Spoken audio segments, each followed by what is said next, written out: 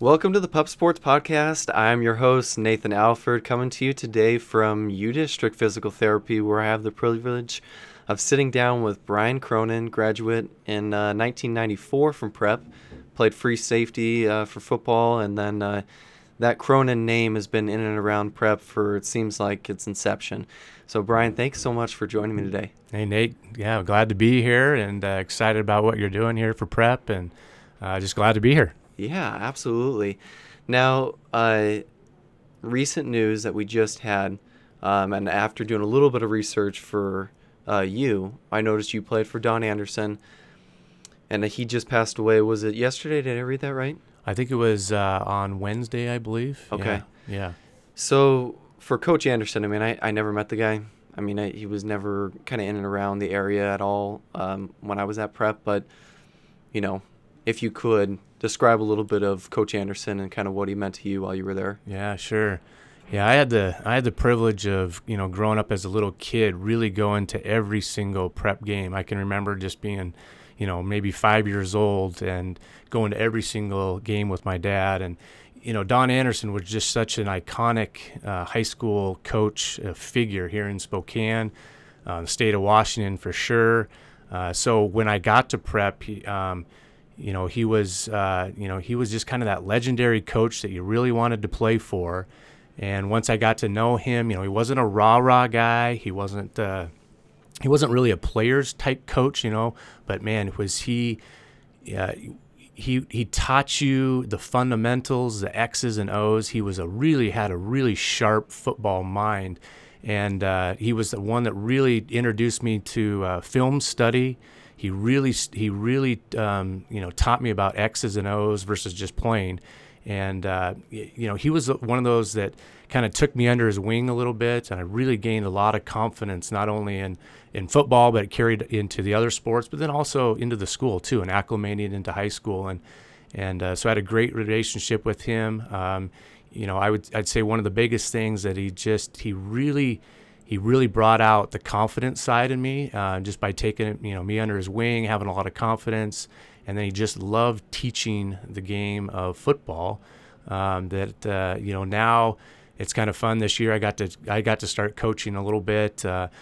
Back in the day, I did coach a little bit at Prep. I was the secondary coach after college, but then I started coaching just kids flag football. I thought I saw that right on for St. Al's, right? Yeah, my kids go to St. Al's, and so I taught I coached the 3rd and 4th grade flag football parochial team, and just starting some basic X's and O's, and the way he taught it, the way he drew it up, the way he would explain. But then he really pioneered this idea of there was, you have the offense and you have the defense. And most high schools, platoon everybody. Everybody's playing both ways. And so you only have maybe 15 guys playing, where you might have 50 people sitting on the sidelines. And he really pioneered where you got an offensive unit, defensive unit, and you're spending 100% of your practice time working on offense if you're an offensive player, versus high school. A lot of high school teams where they're 50% of the week you're practicing offense, 50% you're practicing defense, and then you see a lot of fatigue throughout the game. And being on the sidelines the last 15 years as a physical therapist, I've really noticed. Maybe I didn't notice it when I was playing, but really watching teams that really struggle, I think, in the fourth quarter, the later part of games, because those poor kids are playing both ways. And I really liked how Gonzaga Prep over the years has not really done that. They really don't, play people both ways. And I think they're better in the fourth quarter. But then it also allows people to feel more a part of the team, and more kids get to play, and more kids get to be a part of it. Yeah. And I think it creates better team cultures versus just having your top 11 to 15 players play, and that's it. So would you say that Prep kept that from the Anderson days? I mean, that's when they started kind of having guys go one way, play offense or defense solely, and then did that just kind of continue after that? Yeah, I would think that tradition started definitely with him. I think if you look at Coach Carson and now Coach McKenna and a lot of those coaches that were kind of underneath that coaching tree, that precedent was set there, a lot of success with it, and carries in today because of what Coach Anderson did. So would you say Coach Anderson was more of since you said he wasn't like a real rah-rah guy, but I mean, did he have a lot of individual relationships with kind of different players on the team to where, like, for you, would Coach Anderson be the kind of person that if you saw, before he did pass, kind of in and around the school, you'd be able to kind of just pick up right where you guys left off as far as conversation goes? Oh, yeah, goes? no question. He really sharp mind where I'd see him years later and he would still use the same nicknames that he would have for people or for myself. He was really sharp. He could remember, really could remember plays and games and really specific things that even as a player you're like, I don't even remember that. But he definitely had a knack for that, and he really cared about his players, and you could just you could really tell. But he wasn't that rah guy. He wasn't the big cheerleading type coach. You could just tell that he knew football, and you just respected the heck out of him when you played for him. Yeah. So a guy with that kind of tact, that ability to recall, I guess I want to see if I can test your recall All right. a little bit here. Now, you guys had a number of guys on your team, 93 year, even though graduated in 94, the 1993 season, Sure. that were first team all-league players. Yeah. Obviously, Coach Anderson, I'll give you that. He was the coach of the year kind of thing for the GSL. Yeah. You obviously were a first team all-defensive player. Can you give me some of the other names that were on that first team defense or offense? Sure. Well, it certainly starts. Steve Gleason had the great fortune of playing with him, being a teammate of him. He was a junior. He was, I believe, defensive MVP of the league. Yeah. And then right next to him was Jim Salters, was the other linebacker, so he'd be a first teamer. Then you had on the defensive line, Jim McLaughlin was a first teamer, and then. On offense, definitely fullback Joe Pence was he was a first teamer. I believe Gavin Doré was a first teamer, and unfortunately for him, in our second to last playoff game in the quarterfinals, actually one of the best football games I'd ever played in, when we went down to Kamiakin and beat them 3-0, and they were ranked in the top 15 in the country in the USA Today, and we went down there and beat them. He had a really bad knee injury where his football playing days were over, but he was a heck of a football player. And pretty fun is that his kids go to All Saints, and he coached the third and fourth grade flag football. So how fun is that? And then we went to college together. We were in the same fraternity together, but then we got to this fall coach against each other and just had a lot of fun. Yeah. Just a lot of mutual respect. And so he was another first teamer. I think there's one more that you're missing on offense. One more on offense. Was Chris Van Leuven. Yep. Chris Van Leuven, that's right. Offensive lineman. Yep, sure. Wow. He was a guard. He was definitely an anchor to that, another person on that line. And then there was a whole host of second teamers, and then even some honorable mentions. So that team was loaded. Holy smokes. Yeah. You're blowing me away. First, we played the homage and compliment to Coach Anderson about his recall, and your recall's right there, man. That's great. Yeah, it was almost 25 years ago. Not quite 25, but that was a while ago. So for, since you've now dated it, do they do a 20-year reunion? Or is it just 10, 30? And 10, 20. You have a 25, 30. Okay. Yeah. So yeah. Is 25 past, or is it coming up? 25 was just this last summer. Okay. Yep. Yeah. And were you able to attend? I did not attend that. I attended the 20. Okay. I did not attend the 25. Okay. Yep. And I've heard great things about those reunions, that just having a span of all years kind of come together, they said, is amazing. Oh, it really is. I mean, it's an epitome of the Gonzaga Prep experience, the community. You talk to other peers of my age that went to different high schools and their reunions, and it's not even in the same ballpark as the attendance, the amount of people that come back, the people in my class at the 20-year that were traveling from all over the country or even outside of the country for it. That's a pretty special part of Gonzaga in the alumni community and the support that they get in the community and outside of this community. It's a pretty special part to be a part of. Yeah. So for you, I touched on when I introduced you that the Cronin name, the lineage is pretty deep. For your immediate family, your brothers, sisters, what number were you within your own family? Yeah, so I was the oldest of four. Okay. My sister, Bridget, she would have graduated 2 years behind in 96, and then our brother Kevin in 98, and then my youngest brother Matthew in 2000. Okay. So we had four of us go through there, and then my dad he's the oldest of six, and all the boys went to Gonzaga Prep. The girls at that time, it wasn't co-ed, and so they were Holy Names or Mary Clift, but they all married people that went to Prep. The Mannix family, the Masteller family, the Schmidt family, so huge, lots of connections to Prep, and that's just on one side of the family. Then the other side, a lot of Prep people too. So it goes all the way back to my grandfather that went there, played there, and then went on to Gonzaga University. So a lot of them have kind of gone that same path. It goes back a long ways. It was, you hear about today where people are like, well, where are you going to send your kid? Well, we'll kind of figure out where they want to go. Yeah. I'm not sure that was ever, it was never even a question, I guess, growing up, is that, you just knew from day one that eventually you're going to go to Gonzaga Prep. That was just part of the deal. Now, with that experience and how many of your family members have gone through Prep and been actively involved within Prep too, did that influence, and we'll get back to your football career in a moment, but I just was curious on this. Did that influence you deciding to kind of lay roots and move back to Spokane, start working again here in Spokane and kind of have that, ability to raise a family right back here because that's what you grew up with? No, absolutely. I knew that I wanted to be in Spokane, Washington. First of all, I love the area, I love the people, but the communities here are just great for raising families, and then also to do business. When I first graduated from after UW, I went to Eastern Physical Therapy School there, and then I went back to the Seattle area for a couple of years and learned more about the business and the different business models and how to do it. But I knew that whole time I really want to go back to Spokane.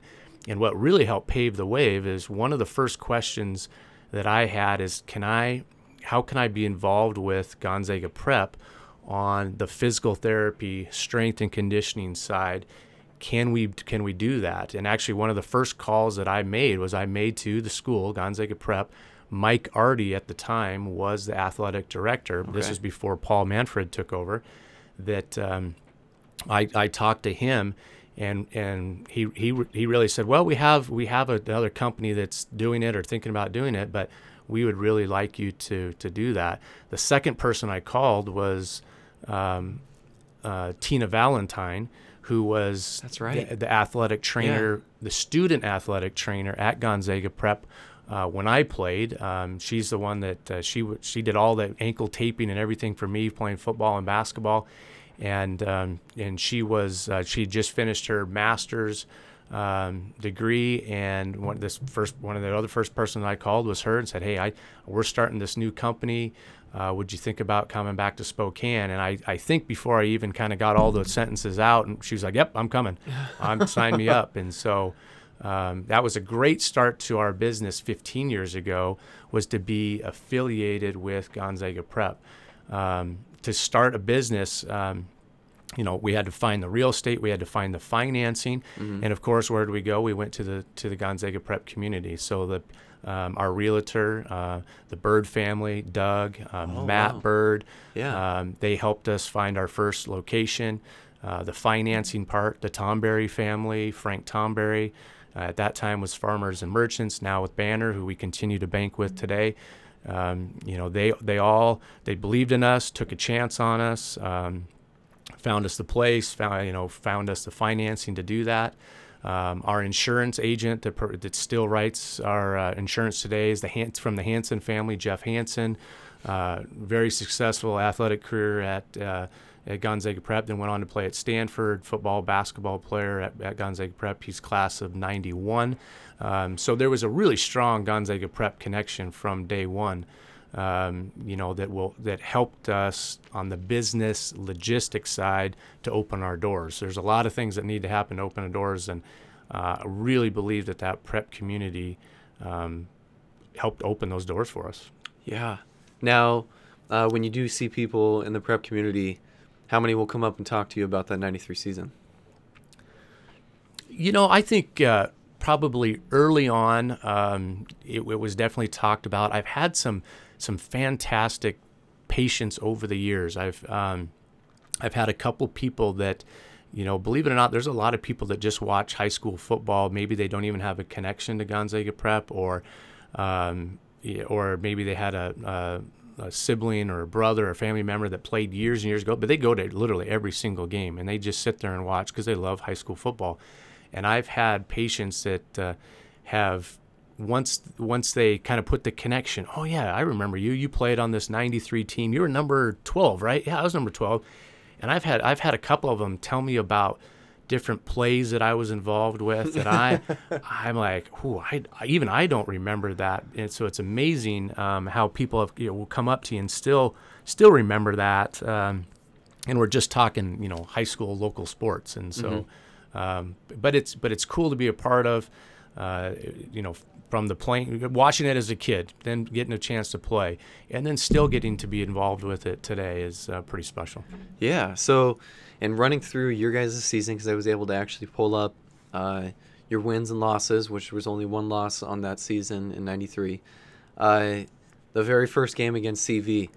Yeah. I thought high school was always college overtime. Yeah. But apparently not, because CV, Right. Do you remember the score? Yeah, it was 7-7, sure. What overtime existed back in 93? They didn't have overtimes unless it was playoffs. Oh. So there was no overtimes back then. And I still remember, I still definitely remember that game. I remember after that game that our team, you're getting on that bus and you could hear a pin drop. And it was absolutely like we had lost. But I remember people talking like, okay, we got an opportunity here. We got a break here. We can regroup. We can get better. Obviously the season is not over. There's so much more to go. But after that, just kept getting better and better. We had a really, really good defense. And then the offense just kept getting better and better and better, and just had a great season, and very memorable, and lots of people I'm still friends with today, and I see around town for sure. And yeah, can you be a part of? Can you recall the player, the standout player for CV?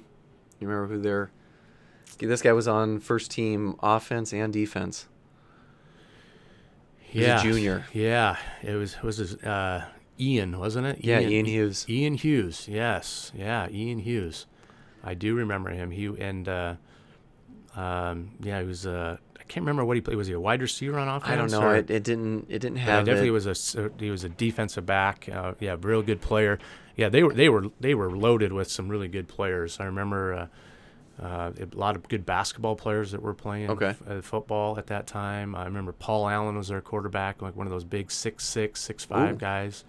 All right. And ended up being one of their good basketball players too. Wow. So we're probably lucky that we played them first. Early. Yeah, early. Yeah. All right. So then Lewis and Clark, another win. You remember that score? Boy, I don't remember that score. I do remember being tight. I do remember having an interception. They're going in to drive. I remember having an interception in the when they're about to score, and I intercepted a pass in the end zone. I do remember Jim McLaughlin picking up a fumble, and I remember running with him, escorting him, and I think he went 50-something yards as a defensive lineman, and returned a kind of a scoop and score. I think it was like 20-something to 10, maybe. Nice job, 21-10. 21-10, yeah. Then you come back the next week, you blow out North Central 27-0. Yeah. University, same kind of thing. Handled them pretty well, 35-12. Then you played Ferris. Yes. You remember that Ferris game? Yeah, I do remember that Ferris game, and I remember we only won by a couple points. Yeah, 19-17. 19-17, sure. Yeah, they were. and they had a really good team too. Good running back Justin Kennedy, really fast. Good quarterback Joe Miller, we were very lucky to win that game. Yeah, some of the notable names that I think I had here was Randy Jones. Yeah, it was Randy Jones. Now, I think in that game kicked a 50-something yarder against us. Holy went smokes. on to kick for the University of Washington, and had a gigantic leg. And up until whenever that kicker from Central Valley broke that record, Oh, yeah. I think in the record books you would see Randy Jones is 56 or 7 yards. And it was from that game. Was it from that game? Oh, I don't know. I was just asking. Yeah. I was thinking from you. I know he kicked a long one against Yeah. us, but he had a really, really strong leg. Wow. And then I think some of the other names, Shad Nicholas. Is that? Yeah. Or Nichols? Shad Nichols? Yeah. And then a Dorsch, Kevin Dorsch. I ended up playing in the East-West All-Star game. Okay. And Kevin was a teammate of mine. Oh, all right. Yeah, so we had 3 or 4. We had 4 GSL players play on that team that summer, and Kevin was on that team. Now, so you beat both LC and Ferris. If you were to probably ask the prep kid today, they'd say that Ferris is the bigger rival for prep, or they, Yeah. they kind of circle more of that game on their calendar than they do the LC game. Yeah. When in your guys' season, what meant more, beating Ferris or beating LC?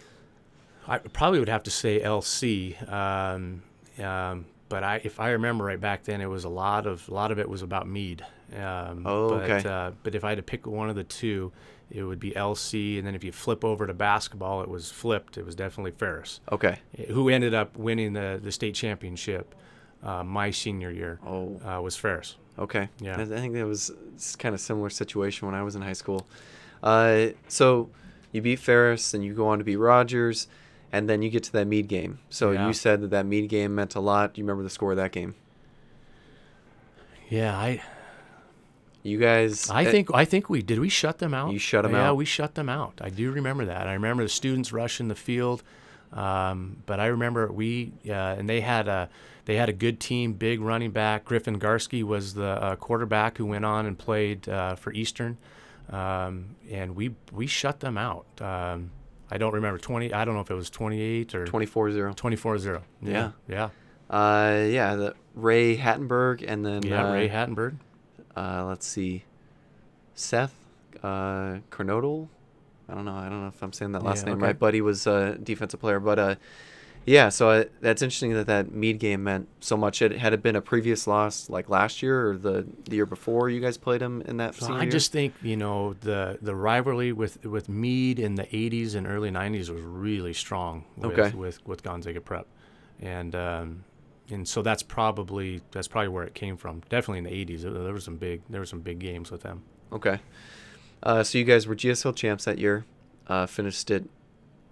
What? Besides the tie to Yeah. CV. Well, you're not talking about the Shadle Park game. Okay, I'm sorry. All right. I I scored a touchdown in that game. There we go. On a That's fumble. what we- Yeah. So pick it- six? No, it was. I think it was a muffed punt, like a bad snap on a punt, and I recovered it in the end zone. Golly, it seems like it doesn't matter how far you go back in Prep's history for football, defense and special teams run practices. When you feel like you see a good Prep game, typically you see a good defensive and special teams performance. I mean, they're coming through with a block PAT, block field goal kick, a big block on a punt. Golly, it seems like just some things don't change. Yeah, the emphasis on block punts. I've never seen, and I'm not watching every other team, but there's no way in the last 30 years anybody's blocked more punts than Gonzaga Prep. I mean, they practice it, they take pride in it, they're aggressive with it. It's part of the game, and it kind of goes back to where I think a lot of teams are platooning people, and you're not spending enough time on certain things, and maybe the emphasis on special teams is just not there. But the return game and the blocking punts, it's strong for sure. Yeah. So again, you guys finish near perfect. You go on the road, or did you play at home against Kennewick? The first game was home against Kennewick. Yeah. And I remember kind of a snowy game, and Oh, really? I just remember Joe Pence just going off and having the game of his life, and 250 something yards rushing, I think, and I don't know how many touchdowns he scored, but Wow. yeah, he had a heck of a game. Yeah, no, final there was 25-7. And then you touched on at the beginning of the podcast, the Kamiakin game. Yeah. I mean, what went into that prep week, knowing how good they had been talked about being? What was your guys' main strategy? Was there a player that you tried to eliminate? Yeah, I remember watching. I do remember watching film on them, and like, man, there's just a different level to them, bigger, stronger, faster. But I remember H.T. Higgins really scouting the heck out of that, and we knew. And I remember this because the football coach for Kamiakin at that time came up to me. Not only after that football game, but when we played them in basketball, we played them in the playoffs. The coach came right up to me and said that was one of the best high school games he'd ever seen and been a part of. But you guys knew every play we were going to run. And I specifically remember HT going over these different formations and different pass plays that they had, and we knew what they were going to run. We could tell by their formation. And that was one of the fun things that I loved about, playing safety is that, being able to kind of use your vision and film study, and I really could predict and kind of knew what a lot of offensive plays were going to be, and really being able to vocalize that to people. And I just remember that coach coming up to us. He was like, "It's like you guys knew the plays that we were going to run," and that's a pretty cool compliment. Yeah. No, absolutely. I mean, doing your job, that's kind of cool when, 11 guys get on a field and do just exactly that. So after you guys won that game, though, sometimes you see with certain teams, whether it be college or the pros, they put heavy emphasis on a game, kind of make it their Super Bowl, and then it's tough to kind of continue that season. So then that next week when you guys, what was it, the semis then, or was it the quarters? Yeah, so that would have been the semis, and so I remember we had a really rough week of practice. It was absolutely frigid, and we went out to Albee to practice. They would turn on half the lights, but it was one of those weeks where it was like 25 degrees, and it was super cold, and I think that winning such a big game the week before that was very physical, it was very emotional, very draining. Not trying to make any excuses or anything like that, but it was hard for us to bounce back, and then to bounce back into really bad weather. And then when we got to the game, it was just really bad. It was icy. It was just cold. We just could not get going because we ran into a really good team, this Inglemoor team. Yeah. Who ended up beating us. But we just had not had that week of practice preparation like we had the previous couple weeks, where we played really well in those two playoff games prior to that. Yeah. Do you think if you would have beaten Inglemoor in that game that you guys could have won? Because do you remember who won it all that year? Well, then Inglemoor went on to lose. They lost to Tumwater at the time, and I remember then playing in the East-West game, and we actually on my team were a number of Tumwater players on our team, and they were really good. And it was. So, I don't know. I don't even remember watching that game, but I do know that Inglemoor was very good. And so if we would have beaten Inglemoor, I'm not sure if we would have had it. But it would have been, we had goals, and we had ideas of going. That was back when the Kingdome was around. Yeah. You probably don't even remember that. No, I don't. Yeah, so that's when that was in the Kingdome, and I used to think that was the coolest place ever. And then, of course, they make these two new stadiums, and it's so much nicer and better. But, man, to go to that Kingdome and play inside that dome. Because as a kid growing up, I went, they went in 86, 82, 86, 87, and won two of those. That was just kind of the culture. It was like, yeah, that's what we do. That's what we're playing for. Yeah. We're going to go play in the Kingdome. So, yeah, no, that is a bummer to kind of look at your guys' success you had in that year, and then just hearing more about that Kamiakin game. Yeah. I mean, it's still one that probably you could look back and say, I mean, like one of perhaps more successful years, and then as far as talent-wise, pretty impressive from that angle too. Yeah. I know Steve Gleason was a junior when you were a senior, but you know, I can remember obviously playing with Bishop Sankey when he was at Prep same year, and knowing, okay, that kid's special. Like just the way that he can cut and accelerate, like no one can compete with that. Yeah. He's probably going pretty far. Did you see that in Steve when you guys were, seniors, kind of, even though he was a junior? Oh yeah, for sure. There was an extra gear. There was a different mentality that he displayed that really you just didn't see at the high school level. His ability to to run through people, hit through people, accelerate through holes. I mean, there was just something different, absolutely different about him. And then you saw him going to college, and you're like, man, he's so undersized, but just had the biggest heart, and he just played so hard, and he's just made himself a name as just as that the captain guy, the guy that you wanted to be kind of behind, and impressive to play with and watch, and then follow over his career for sure. Yeah. No. Did you keep in touch with Steve as he kind of went into college and then eventually into the pros? If you go right outside the door here, his jersey's right there on the wall. Actually, Bishop Sankey's, his Tennessee Titans one is right there. Okay. So Steve would when he would come back to Spokane, when we first started U District, would come and train with myself, and so I would work out with him, and then he came. Occasionally when Gonzaga Prep, the football team, would come on Thursdays, they would come into our facility, and he would do the workout with them, and then he would talk to the team. And it's amazing to see what he's doing now with his life and the good that he's doing in not only his community but in the country and the world, and the difference that he is making. Not surprising whatsoever that what he's capable of doing and what he's doing. Yeah.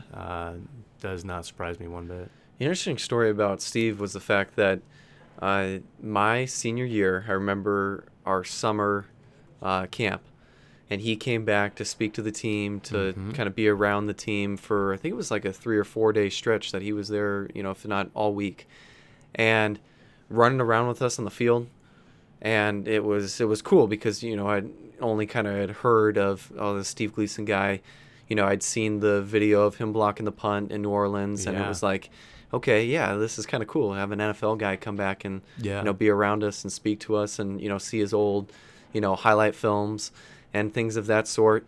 And then what was so weird, and to kind of learn more about the ALS disease process, is to find out, oh yeah, he had been diagnosed, and then just seeing him 4 months later when the news came out, it was like, but that guy was like just running around on the field with us. Yeah. Like he looked fine. Nothing wrong with him. And then just to find out, that soon thereafter, yeah, he's not going to walk again kind of thing. Or, he's having to use cane walker. It's just...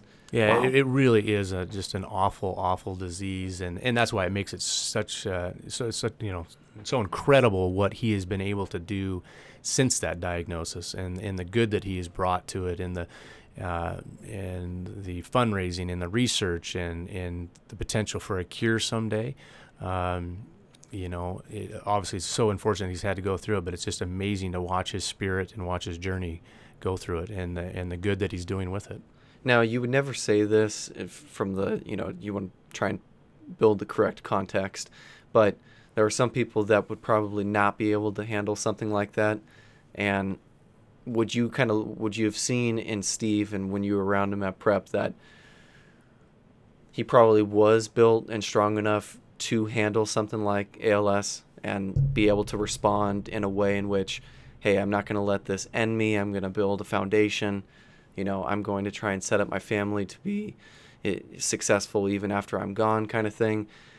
Did that come at all as a shock to you, that it would, that it was within Steve to kind of have that mentality of not to be defeated?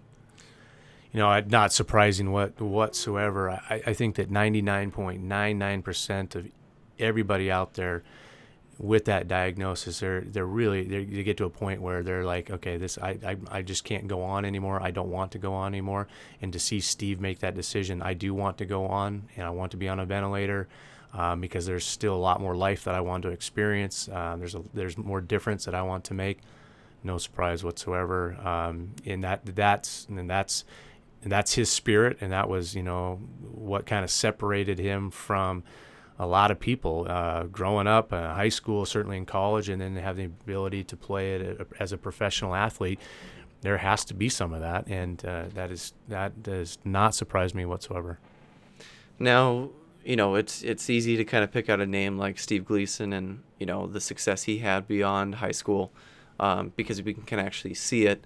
But for you, it's not like, you being a first team all GSL player, did you kind of contemplate playing at the next level? Or was it the kind of thing that you knew, hey, I had a good run, it was fun, but I'm kind of ready to move on? There was a little period where I was like, man, would I like to try to play at the college level? I did have an opportunity to be an invited walk-on at the University of Montana, but I was really strongly leaning towards medicine. And at the time, I was thinking, do I want to try to go to med school? And I knew the type of student that I was, that I have to put a lot of work and a lot of time into it. And that's where my success came from, that I just would not have that being a collegiate athlete. And very glad that I did not choose that route. I'm very, very fortunate that I went the route that I did. I absolutely loved playing intramural sports in college, and I had just as much fun doing that as I did in high school. I had friends that were collegiate athletes, and we see a lot of it where there's burnout. There is, by the end, there can be, I don't know if you want to say a resentment, but they're just like, I'm tired. I'm done doing this. When you grow up playing sports and all of a sudden it becomes a job, it becomes a year-round type deal, it's fatiguing mentally and physically. Yeah. Now, I know that you have some relationship with Gonzaga. They're right across the way from your practice here in Spokane.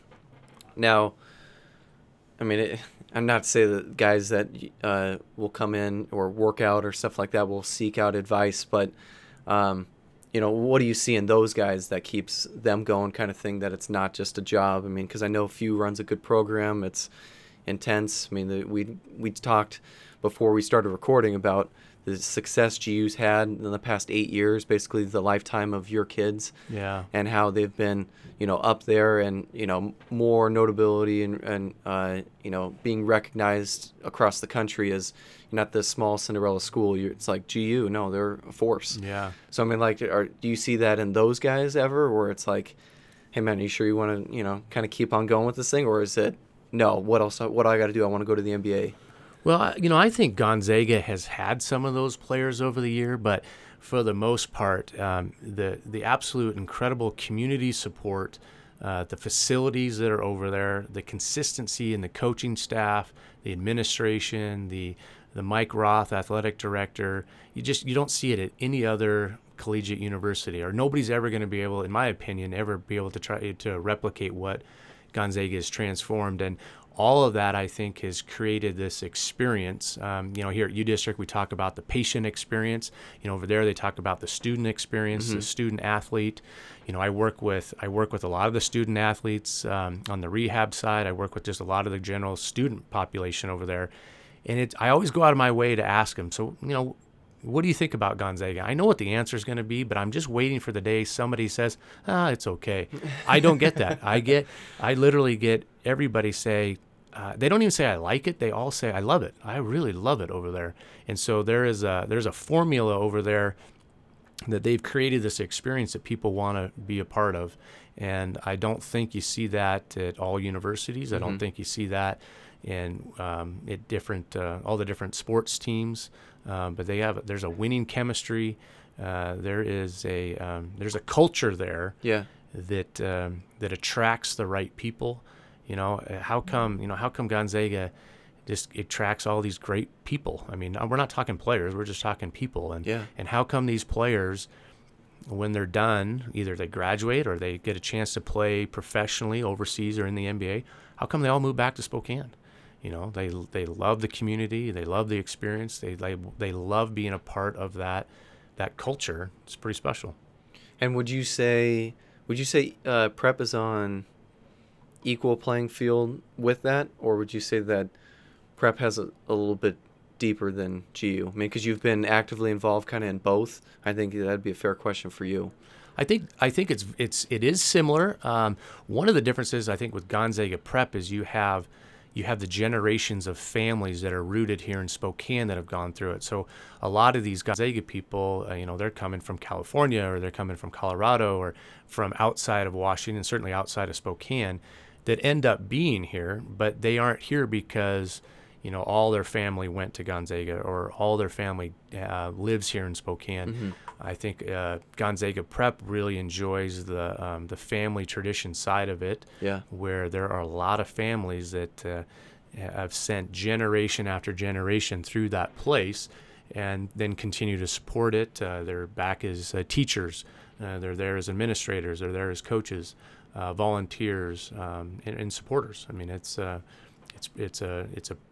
great to be a part of.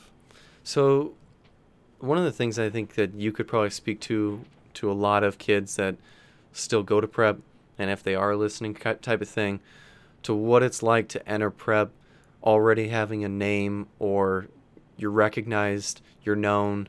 It's not the kind of thing that you're entering this new environment of, it'll be a new experience. No one really knows me.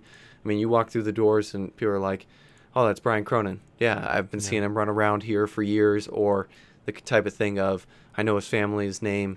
What's that like to enter a process that's supposed to be kind of a new chapter of your life, to have one there's already kind of a preconceived idea of, oh, he's a Cronin. Yeah. Okay. Yeah, life transitions are tough. I mean, going to all the different levels, from high school, going to college, say, to getting your first job, to getting married. I mean, life is full of tough transitions. And, I think for me personally is having people that familiar with you, your situation. It helps with your confidence. It helps ease that transition, so that you can really get into thriving versus surviving. When you're just like, man, I'm so unsure about everything. I'm in survival mode, but boy, when I can settle in and then really start to thrive, that,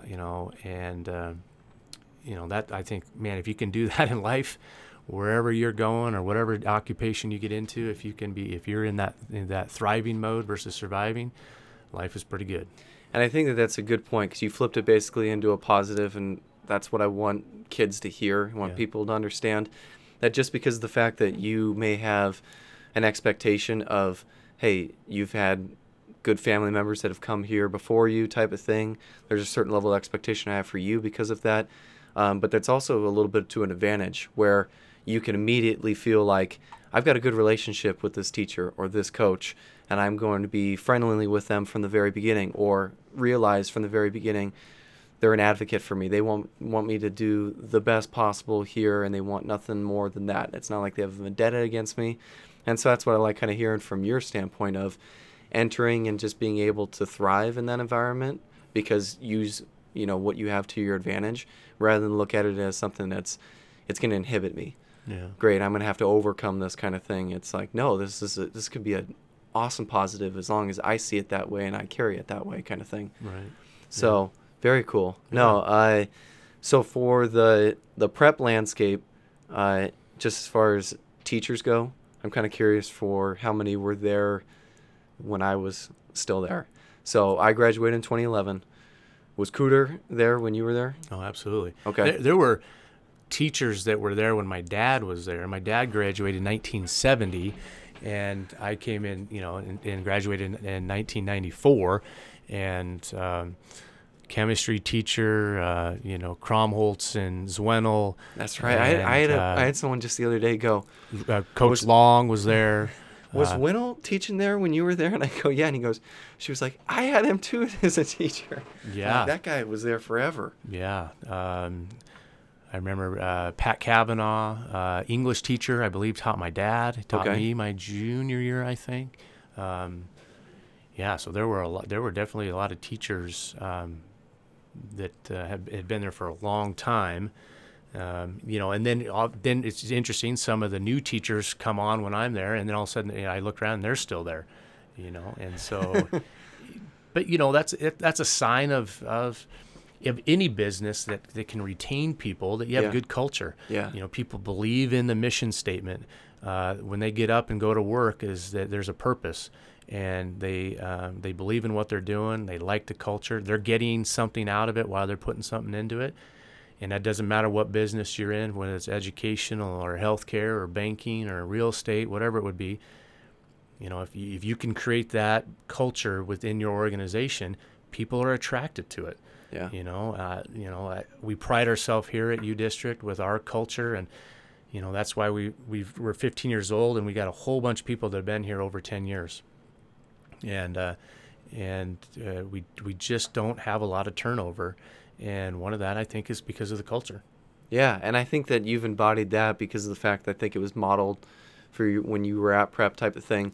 But I take out as an example, when you walk in through the lobby to your practice here, you've got frames of pictures of all these different people that have been all around the world wearing a T-shirt, U District T-shirt, a hat, something U District oriented that, I mean, clearly they've bought into the culture or liked their experience here enough to be like, I want to take a photo because I want to be on there. I want to bring it back to U District kind of thing. I think that's a huge testament to what people see as far as you in the community. Yeah. And again, how you have taken basically your time at prep and what it meant to you. And rather than looked at it as, hey, this is an uphill battle that I want to kind of recreate myself, it was more so, no, I'm going to thrive under the model in which I built at my time at prep, and now that I'm right back here, let's bring those same culture, that same mission, that all of that, just bring it and kind of redirect it to be more in healthcare. Yeah, being at Gonzaga Prep, being a student in high school, I don't really remember. I'm trying to get through the motion. I'm playing sports, going to class, but there's just through all these subtleties that you learn. You learn about servant leadership. You learn about doing things the right way. You learn about certainly time management and working hard. And hey, you're not going to be the best at this, but that doesn't mean you can't be successful. You learn how to fail. Man, learning how to fail is so important. Mm-hmm. How to pick yourself up and regroup and set goals and things like that. And that has really then carried into my life for sure, my personal life, but also business and leading an organization. And we're starting a new leadership development program here. We have a new curriculum. This is year 2 of it, and a lot of it is lessons that I learned growing up. And maybe you don't realize that when you're in high school. Yeah. But you come out and you start reading all these things, and you're like, hey, I had an opportunity to do that in high school. I was exposed to service to others and thinking that what I'm a part of is bigger than who I am. It's not just about me. It's about being a part of a team and an organization. And so a lot of lessons that I continue to use today, and now with this leadership program, trying to now teach it to other people. Yeah. The last thing I probably want to ask you about, because I think you had told me you met your wife on the west side. Correct, yeah. Okay, so she didn't grow up in Spokane, didn't really know Gonzaga Prep. You guys moved here. Yeah. Did it take a little bit for her to kind of believe, like, is that prep thing really as good as it sounds? Or was it the kind of from inception she kind of like, oh, no, this is the real deal kind of thing? Well, the first couple years, I was just kind of dragging her along to things. I did have, at the time, I had some cousins that were in high school, so we were going to different events and different games. And so there's family around just so she can be around. But then all of a sudden, she's starting to make friends with people in the community, and she's making friends with John Stockton and all these people, and she's really acclimating well. And now 10 years plus later, now I'm kind of introduced as, oh, that's Christine's husband, Brian, versus the other way. Hey, this is Brian. This is, and so she's kind of taken over some of that. So she's really acclimated, and that's part of the Gonzaga Prep. The Gonzaga community is just so open and welcoming to people. The St. Al's community that we experience, and so she is really bought into that and really thrived in it, really. Yeah. All right. I know I said last thing, but this will be the final thing. Being right across from GU, being a season ticket holder yourself, they just beat North Carolina. This was supposed to be a Gonzaga season where people said, hey, this will be a down year for GU. Now they're number 2 in the country.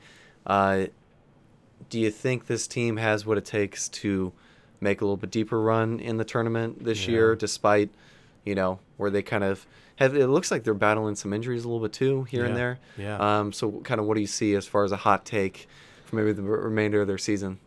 I've just been really blown away. I really thought going into this season that you lose 75% of your scoring, your top 6 scorers, that they're going to have a good year, but I wasn't thinking a top 25 year or anything like that. I'm just amazed at the system that has been created there, that when you can just plug people into this system that they've created over there and this team concept. Last year's team, phenomenal talent.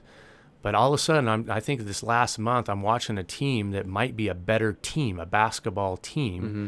I'm not saying talent-wise maybe, but a better basketball team. And it's just so fun to watch them pick apart better teams that have more talent. And that's one of the fun things about basketball is teams that play better, pass better, shoot better, they can beat teams that have better athletes. They can beat better basketball talent.